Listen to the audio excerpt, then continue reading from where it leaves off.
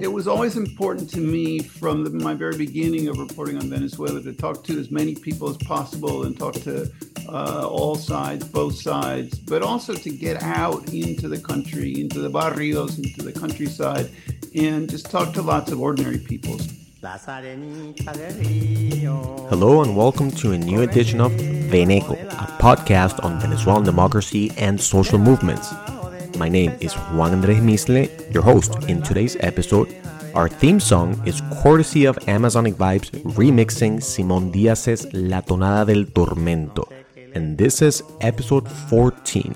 And before introducing today's guest, I just want to make a quick parenthesis and highlight that when Veneco first aired some years ago, the main goal was to showcase some of the best books on Venezuelan democracy and grassroots movements. We were lucky enough to brief Dragon in the Tropics by Javier Corrales and Michael Penfold, but also Alejandro Velasco's Barrio Rising on the history of the 23 Enero neighborhood in Caracas. We have largely shifted to discussing other academic and journalistic work in order to better understand the complexity of Venezuela's changing politics, culture, and society. Having said that, I'm extremely thrilled to welcome today's guest by bringing back kind of like the original spirit of Veneco. Today's guest is William Neuman. He was a journalist for the New York Times for 15 years and served as the Times Andes bureau chief from 2012 to 2016, based in Caracas. He is also the author of the new book, Things Are Never So Bad They Can't Get Worse, Inside the Collapse of Venezuela. So without further ado, William, thank you so very much for accepting this invitation. I just want to say I really enjoyed your book. And yeah, let's get started. I'm very excited for this discussion. Thank you very much for having me on the podcast, Juan.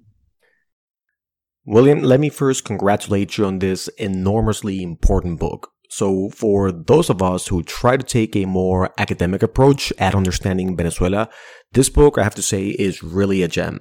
It is extremely well-researched and does exactly what one would expect a journalist to do in the midst of a polarized society.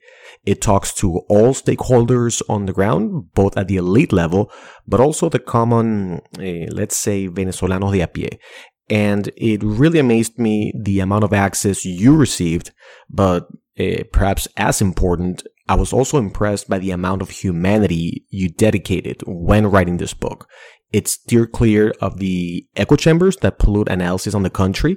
So I guess my first question to you would be, why write a book on Venezuela? I understand you were based in Caracas at the time, but as the Andes bureau chief for the New York Times, you also oversaw developments in Colombia, Ecuador, Bolivia, and other countries. So why Venezuela? What motivated you to write this? I lived in Venezuela from 2012 to 2016, lived in Caracas, and returned many times afterwards, either to visit friends or to continue reporting, first for the Times and then for the book. And Venezuela just became a very special place to me. I made wonderful connections there with the people. It was a place that means a lot to me. I was very fortunate to be able to cover the country during very interesting times. And it's true that I covered lots of other countries. When I was the Andes region bureau chief, I was covering Venezuela, Colombia, Ecuador, Peru, Bolivia, and eventually just about every other country in South America. But at that time, the majority of the news was from Venezuela, or at least more news came out of Venezuela than any other country. And I was fortunate in the timing also because I was there in 2012, which was the height of the oil boom. Oil was over $120 a barrel. Chavez was running for re-election, so I got to see Chavez in action. I got to see Venezuela when it was full of oil money. Of course, I got to cover the campaign, the election, then the death of Chavez, and the beginning of the whole Maduro era. And I got to see the beginning of the decline and I saw the boom turn to bust, and then everything that has come since then. And so it's an extremely important story. It's an extremely compelling story. It's a very human story, and so I was very interested in finding a way to tell that story for American readers. And then, fortunately, in 2019, when the whole Guaido episode started, all of a sudden Venezuela was on the front page of the newspapers every day and on the TV news, and there was tremendous interest in Venezuela. And that's when I was able to start working on the book project. One of the main recurring themes in your book, and I should probably say spoiler alert, is how you consistently revisit the phenomenon of the electricity crisis in Venezuela, particularly as experienced since the infamous 2019 blackouts. You were able to speak with workers at the state-owned electricity company, Corpolec, as well as how regular Venezuelans in Maracaibo, Ciudad Guyana, and elsewhere experienced the series of repeated blackouts. Of course, you talk about how the government dealt with the situation, the amount of intimidation and pressure that Corpolec workers endured.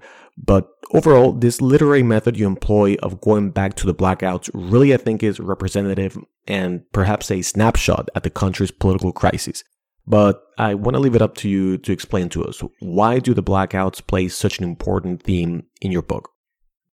Well, in one sense, it was entirely accidental, because when you go to report a story, you don't necessarily know what you're going to find or how that story is going to develop.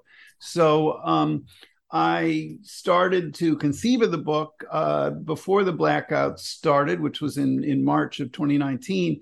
But then, of course, by the time I got to Venezuela to start doing the reporting on the book itself, the blackouts had become sort of a central element of what was going on in the country, and they were a tremendously powerful metaphor also for the breakdown of a society and a nation. And I didn't realize initially when I was doing the reporting how central that would become to telling the story, because when you're on the ground, you're just sort of running around and talking to as many people as you can. And it also wasn't clear that it was going to continue. I mean, there was no one understood, or you couldn't know that it was going to continue happening throughout the year. There were the first series of 3 blackouts in March, and then they were repeated again and again as the year went on. And my initial interest was I returned to Venezuela a couple months after the first bunch of blackouts, and I was very interested in the looting that had taken place in Maracaibo during the first blackout. And in Maracaibo, which really had the worst of all the blackouts and much of the crisis really in the country, the power had been out for 5 days in that first blackout, and people started looting on the 4th day for a variety of reasons, but for many people because they ran out of food. And so I was really interested in the psychology of those people, and what made a person who goes to a grocery store over and over in the course of the year, a customer one day and a looter the next. And so I went to Maracaibo and I talked to lots of people who had participated in the looting from the looter's perspective. And I also talked to lots of people who owned stores or what have you, and then ended up focusing on a woman who was a manager in a hotel that was destroyed in the looting. And so I was really interested in both sides of that equation. And then as I went on, I started to talk to people on the Corpolec side. And just by chance, I happened to run across the one person who was on duty in the main control room at Corpolec when the first blackout hit. And his story was quite interesting as well. And I talked to many of the workers who had worked to recover the electrical system. And when I was writing the book, one of the things I needed to do was tell the history of Venezuela so that people could understand what happened today. But I didn't want readers to sort of begin with, the independence struggle, begin with the colonial period or before. And I realized that the blackouts become sort of a spine of the book, like a thread that runs throughout. And that was a way to bring the immediacy and the current moment to the very beginning of the book and disperse it throughout the book, and bring and give readers a flavor of what was going on as the crisis became most intense from the start. So we've talked about the gross mismanagement in the electricity sector, but there also appears that there is another underlying understanding of Venezuelan society in your book, and that is the idea of oil solving any and all problems in Venezuela's economy, politics, and culture. So I have the book here in front of me, and the cover of your book is what we can see looks like an oil field with oil dripping through the book cover. But I want to emphasize how Venezuelans have grown accustomed to this resource because there's a chapter in your book called The Man Under the Palm Tree. And in the chapter, it's about a man who once planted a field of lechosa, I guess what we could call a papaya here. And despite the lack of effort at working the land, the lechosa would always grow. I found this to be so fascinating because at the end of the day, isn't this also part of the problem? The man says, and I quote, "That's Venezuela. Why should I work hard if nature gives me everything I need?" End quote.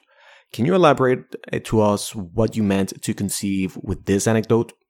Sure. And that's an idea that I got from talking to Venezuelans, and you can read that same idea throughout a lot of Venezuelan commentary. For instance, Cabrujas is sort of one of my is my santo patron in Venezuela in a lot of ways, and he writes about that concept a lot. It's this idea that oil wealth is just there for the taking, that all you have to do in a sense is poke a hole in the ground and out comes the money, and that creates that feeds a certain mentality of almost instant gratification, that the idea that oil isn't the product of years and years and decades and generations of hard work and toil to build something, but simply something where riches are right there for the taking. And a lot of people, a lot of Venezuelans will tell you that that's a very powerful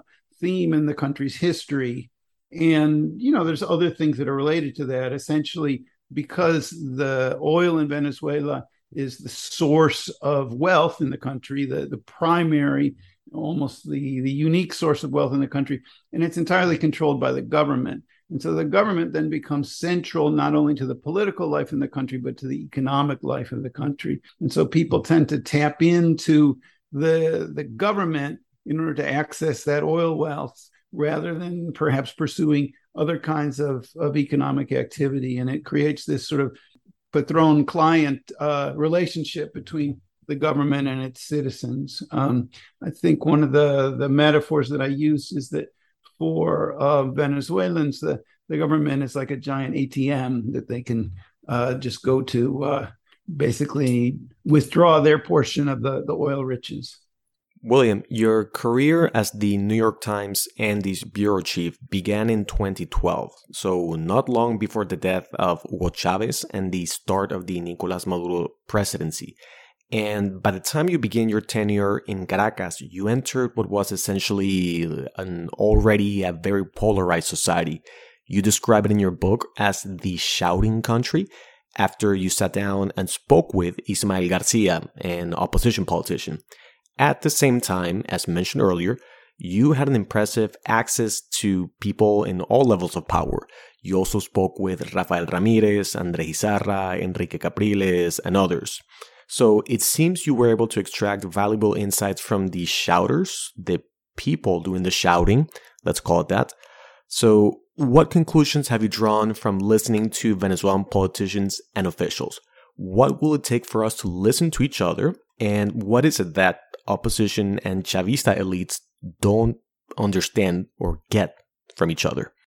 That's a great question. I guess first I want to say that it was always important to me from my very beginning of reporting on Venezuela to talk to as many people as possible and talk to all sides, both sides, but also to get out into the country, into the barrios, into the countryside, and just talk to lots of ordinary people. So I have been fortunate to talk to many of the elites, but one of the things that to me is one of the most important parts of the book is that I tell a lot of the stories of ordinary people.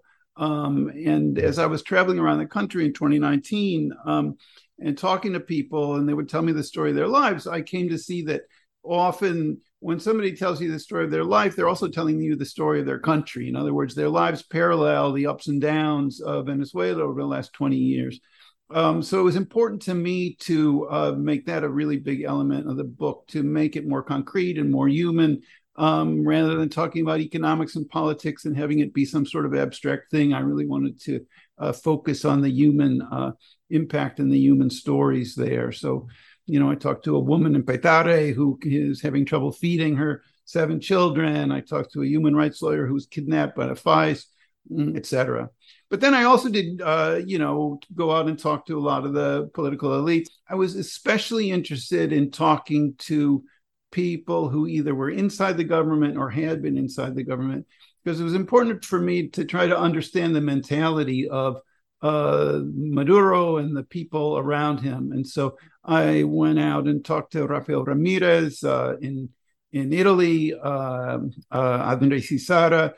They've both been ministers in Chavez's government and in Maduro's government. Both of them had broken with Maduro.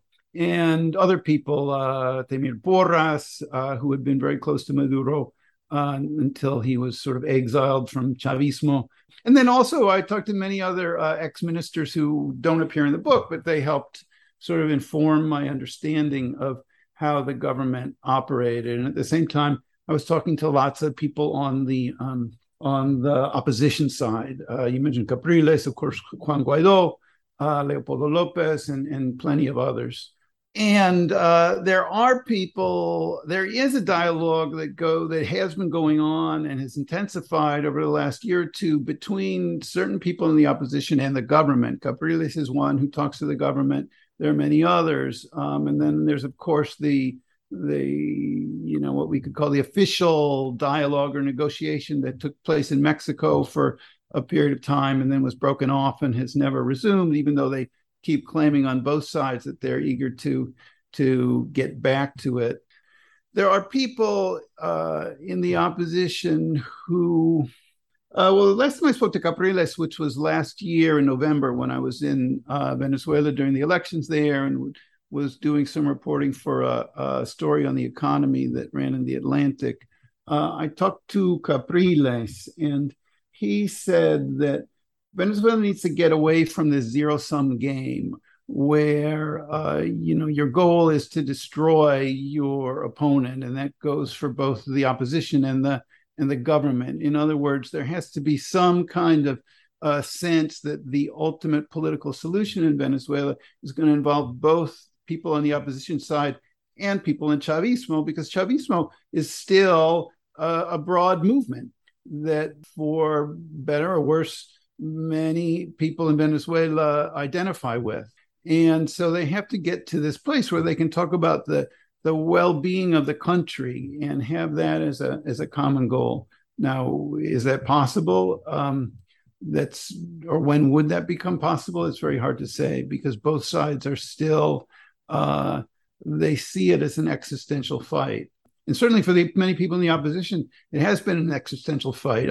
Opposition leaders have been killed or have died. Many have been put in prison. And at the same time, on the government side, there has to be a way out. There has to be some sort of exit that people can conceive of, rather than, that's not, being obliterated or thrown in jail. It's a very difficult equation. Yeah, or being thrown in Guantanamo, as former National Security Advisor John Bolton once suggested on social media. Maduro's under indictment in the United States, and it was a very strange thing that the Trump administration did by saying almost simultaneously, that it's the goal of U.S. policy to have a negotiated solution in Venezuela, and yet, we, are looking to jail Maduro. I mean, Maduro is clearly responsible through policy mistakes, through corruption, through tolerating corruption, through repression, responsible for the tragedy that is Venezuela. And yet he holds power, and you have to be able to talk to him if you're going to somehow find a way back to democracy. We're going to take a quick break. We'll be right back with our conversation with William Neuman, journalist and author of Things Are Never So Bad They Can't Get Worse: Inside the Collapse of Venezuela. Stay tuned.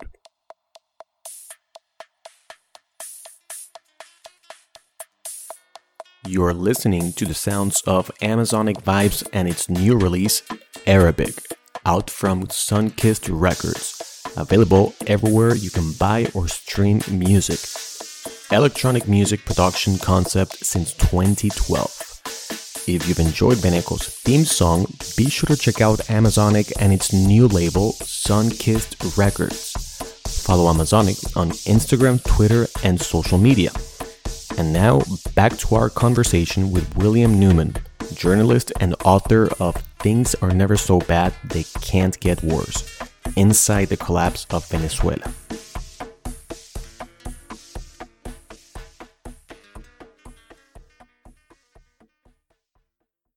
We were just talking about this tendency to shout over each other in Venezuela, but I think this is actually a good segue to my next question, because there has been this recent, perhaps depolarizing debate over the idea that Venezuela se arregló, the idea that Venezuela has been fixed. And you hear this mostly in the cities and in wealthier parts of the country where there's a boom in bodegones and new restaurants and dollarized services. And yet, this process, which began in 2019, has only exacerbated inequalities inside the country. And my personal take is that this partially explains this intensification of working class Venezuelans migrating to other countries. I was just looking at the numbers published by the Panamanian migration authorities, and it appears more than 23,000 Venezuelans crossed the Darien Gap last month. About 76% of all crossings, more than any other nationality. So with this in mind, William, what is your input on this debate claiming that Venezuela is fixed? Of course, I say this cognizant that these are things one hears from urban bubbles, but how do you interpret these recent changes in Venezuela's economy? No, I'm happy to talk about that. First off, I was speaking to a Panamanian official just the other day who told me that their estimate is this year there are going to be 200,000 migrants moving through Panama on foot during this year, this calendar year. And I asked him what it had been 5 years ago, and he told me, I think 10,000, 20,000. I can't remember the number, but it's incredibly higher. And the majority of those 200,000 are Venezuelans. Certainly not all of them, but the majority are, and that shows the level of desperation because it's a horrible journey. I mean, just to go through Darien is incredibly dangerous, grueling, and once you do that, you still have to go through Central America, Mexico, and then you get to the uncertainty of the United States. I talked to a young Venezuelan woman in New York about a week ago who had made that trip, and she crossed the border and ended up in New York. She knows nobody in New York. She just sort of is here at the mercy of the city almost. And it was just stunning to talk to somebody who would make that kind of risky trip without even knowing what there was at the other end. So that says a lot about the desperation of Venezuelans and the continued difficulty of life there and the crisis. In terms of this whole thing about Venezuela se arregló, to me, that's just sort of a non-debate. I mean, yes, somebody wrote that on Twitter and somebody latched onto it and people started to argue about it. But of course, Venezuela hasn't been fixed. I mean, it's a ridiculous thing. Yes, the economy has started to grow again, finally, and that's a good thing. I was in Venezuela, as I said, at the end of last year and wrote about this economic bubble. And that was right about the time that people were starting to use this phrase, Venezuela se arregló. And I hope to get back to Venezuela soon to see how things have developed since then. But Venezuela went through an unprecedented economic collapse. It lost approximately 80% of GDP or of its economic activity, which is stunning. I mean, when you look at the U.S. during the Great Depression, the U.S. lost 25% of GDP. And the Great Depression lasted essentially 4 years, and then the economy started to grow again. And in Venezuela, they've gone through 8 years of contraction, which is just mind-boggling. But eventually, the economy would start growing again, and that's a good thing. I mean, when I wrote in the book, you would have read about Hilda, who's a young woman in Peitari who's got 7 kids, and essentially, when I first got to know her, she couldn't feed her family. Her children, they would eat once a day, sometimes twice a day. Her youngest child's teeth were turning black and falling out for lack of calcium. She would keep her kids from school, home from school on some days because they hadn't eaten, and there was no point in sending them to school when they couldn't concentrate or pay attention because of hunger. Now I talk to Hilda still pretty regularly, and she's doing much better. And the reason that she's doing much better is because there is some economic growth in Venezuela, and because the country has been dollarized. I mean, that's been a big part of the stabilization of the economy. And so, whereas before there was no food in the house, now sometimes she makes $200-300 a month, and what she does is she repairs electrodomésticos, washing machines and refrigerators and that sort of thing. And so that's a good thing that there's an increase in economic activity, and some poor people are able to make a living, whereas before they could not. Obviously, it's not evenly distributed. And the other thing is that when you have a situation like Venezuela's and the economy starts to grow again, the immediate appearances of tremendous growth, because if you're at 1 and you go to 2, you say, oh, we've doubled. But right. If you used to be at 100, well, you're still doing pretty poorly if you're at 2. But there is the perception of, oh, all these things are going on. And also Venezuela's full of money still. I mean, there's still people making lots of money in Venezuela. There's still people who there's an elite that always had money to spend. And then, another factor is the sanctions, because that's had a couple of different effects. I mean, sanctions on individuals tied to the government has forced people to either stay in Venezuela and to keep their money in Venezuela, because they can't take it out and they can't spend it outside. And there's also plenty of Venezuelans with bank accounts in the U.S. who aren't connected to the government, but they have seen their bank accounts closed because so many banks are uncertain about the sanctions, worried about being caught up in the sanctions, and they're just closing people's bank accounts because they see Venezuela attached to it. So there is money staying in the country that people want to spend. And also in Caracas, one of the things that I noticed or that I saw was that a lot of people from the provincia have been moving. People with money are moving to Caracas. It's especially true of Puerto Ordaz and Maracaibo. And so that brings more money into the capital. And so you have all these restaurants and bars that are full all the time. And so there's this appearance of there is increased economic activity. I mean, by one estimate, the economy was going to grow 20% this year. And it may very well do that. And as I say, it's a good thing that the economy is growing, because we're talking about millions of ordinary people who are desperate to be able to work and feed their families. So I don't want to spend too much time talking about U.S. foreign policy in this conversation, but your book does spend an important amount of time detailing the failures of the Trump administration vis-a-vis Venezuela policy. And I always tend to remember and think back at what some have called the Bay of Piglets invasion, or Operation Gideon, a couple of years ago, as perhaps the low point in Venezuelan opposition's attempt to overthrow the Maduro regime. And as we've been mentioning in this conversation, part of the problem, I think, is how stakeholders are not really able to go beyond their respective echo chambers when it comes to viable solutions out of the crises. I think we agree the U.S. should not be deciding winners and losers in Venezuela, but what do you perceive would be a constructive U.S. foreign policy towards Venezuela? Who should they speak with, and to what ends? That's a great question.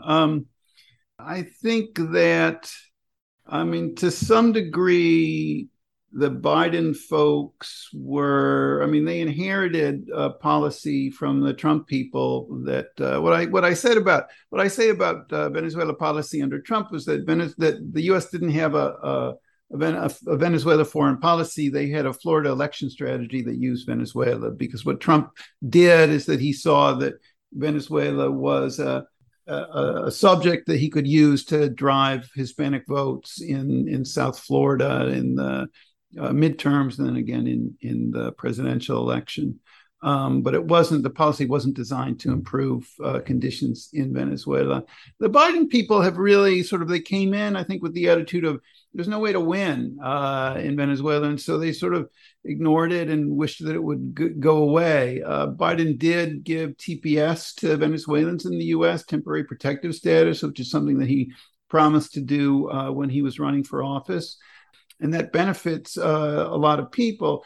Strangely, the execution of that policy was really badly done. And I saw some polling that showed that approval of Biden among Hispanics in South Florida, and especially among Venezuelans, dropped significantly after TPS. And the reason I believe, and what the pollsters believed, was that so many people had an expectation that they would quickly be approved for TPS, but it was so badly done that people spent years and in some cases a year or more waiting to find their status approved. And I think there was a lot of anger, justifiably, over that. When it comes down to U.S. policy towards Venezuela, there's a few elements. You have sanctions. You have individual sanctions against people connected to the government, and then these general sanctions that have been very destructive to the Venezuelan economy and therefore to ordinary Venezuelans, but obviously haven't done anything to change the status, the political status quo in the country. And then you have the U.S. support for the opposition and its continued insistence that Juan Guaido is president of the country. And I think that in particular, I mean, all these things need to be addressed. I think the intriguing thing about the U.S. Continuing to call Guaido president is that has helped to stunt the ability of the opposition itself to recalibrate and to reform itself. The opposition over the last year or 2 years has gone through tremendous internal changes. Most of the main political parties, in one way or another, have essentially blown up or splintered or gotten into these very bitter internal leadership fights, in many cases sort of egged on by the government, but those internal divisions in the parties were there to begin with. And there is a recalibration going on, but as long as the U.S. continues to say, oh, actually, the opposition is quite a simple thing led by the unitary platform and Juan Guaido, I don't think that helps the opposition itself recalibrate and adjust. Then the sanctions, this isn't a popular opinion, but I think the sanctions have been a complete failure. Maduro is stronger today, and the opposition is weaker than they were in 2017 when the general sanctions began under Trump, the general economic sanctions, and also Maduro stronger and the opposition weaker than 2019 when the Guaido thing began. So clearly the policies hasn't been effective. I think that if you remove the humanitarian crisis in Venezuela, which is the thing that perhaps should concern us the most, is the direct cause of the economic collapse. And therefore, economic growth in Venezuela would be the most important way to relieve the economic crisis. If you remove the sanctions, which the sanctions didn't cause the economic collapse, but they certainly deepened it and have retarded recovery in the country. If you remove the sanctions, that allows for, that makes economic growth easier. And what happens if the economy grows? Some of these millions of people that have left the country will return. Let's let those people go home, work, feed their families, and then vote in the election in 2024 and see what happens. That would be but of course, I don't make those decisions. Finally, William, and you've been incredibly generous with your time. There's just so much to dissect from your book. But I want to finalize with your concluding thoughts about regular Venezuelans. And I was very struck in your book how, despite the corruption, despite the gross economic mismanagement, the authoritarianism, many of the regular Venezuelans you spoke with in the slums or los barrios populares, whether it's this Chavista who runs a government-run library, or some of the workers at Corpo Elec who, despite being threatened and repressed, still identify themselves as Chavistas and remain committed to the Maduro government. How do you explain this? We know that politics, perhaps more often than not, inspires an emotional reaction to reality. What is it you think keeps these people believing in the Bolivarian project? No, that's a great question. And I one of the things that's always fascinated me is why people believe the things they do and why people continue to believe in something despite, all sorts of reasons to break with those beliefs. And so I've always in all of my reporting in Venezuela from the very beginning, I always both. I mean, I enjoyed talking to Chavistas. I enjoyed talking to both sides, but uh, I've always spent a lot of time talking to people on the Chavista side. And when I was working on the book, I got in these conversations. I found myself in conversations with people who, despite the collapse, were still true believers. I don't have an answer as to why exactly that is, but I mean, I can tell a couple of stories. I mean, one is that one of these, I talked to one of these Corpo Elect workers, and we, talked many times and became friendly. And one time I was sitting with him and his wife, and we were talking about all the terrible things that were going on in the country and how Corpo Elect was a ruin. And this is a person who had been persecuted by the leadership of Corpo Elect and driven out of the company, talking about the economic crisis. And I said, well, if there was an election today, who would you vote for? And they both said immediately, without hesitation, Maduro. And I was just shocked by that. And I said, why? When we talked about how this group of people who run the government have essentially, presided over the ruin of the country. And they said, well, we're socialists, and we believe that the road to socialism isn't necessarily straight and narrow. It's we're not in a good situation right now, but it's our duty to vote for the party and follow our leadership, whether or not that leadership at this moment is good. And when these people talk about socialism, I mean, these are people of good faith. These are good citizens. These are people who want their country to thrive. For them, socialism means being on the side of the poor and the powerless, and wanting a country that's not, impoverished. Now, the party that they support and continue to support has impoverished the country. But somehow, what I say in the book is that I have a lot of sympathy for people who continue to believe based on some kind of good faith. I don't have any sympathy for the leadership that tries to sort of strike the same notes, but obviously is deeply cynical and interested only in keeping itself in power. There was another man, this guy you mentioned, who ran a government bookstore, and he told me something what many people had told me that year in Venezuela. He said, I used to wear size 36 pants, and now I wear size 34 because just about everybody was eating less. And, he said, oh, well, we eat a couple times a week, a couple times a day, whereas we used to eat 3 times a day. And, we don't get to eat a lot of the meat and stuff we used to eat. We're eating lentils. But he said, oh, it turns out lentils are really good for you. So, the crisis has taught us better nutrition. I don't have an answer. I just, that's how many people are. I mean, you can find people like that in this country, in any country. I think that people have a very deep need to feel a sense of belonging to something bigger than themselves. And that can be socialism and Chavismo, or Trumpism and MAGA, or any number of other things. I think that's one of the things that keeps people from seeing only the good parts when the bad parts are so obvious to someone outside the group of true believers. I think that there's also an element in this of populism, an important element, because the sort of central dynamic of populism is that is the dynamic of the people versus the enemies of the people, the in-group versus the elites, the followers of the leader versus the everyone else. And if you are a true believer, that is a real badge of belonging in that kind of dynamic. So I think that also helps explain what we see with this phenomenon of people who are true believers in the context of Venezuela. William Neuman was the New York Times Andes bureau chief from 2012 to 2016, while based in Caracas. He is the author of Things Are Never So Bad They Can't Get Worse: Inside the Collapse of Venezuela. Please read this book. It's one of the most up-to-date and complete takes on contemporary Venezuela, and I really can't recommend it enough. Please read it.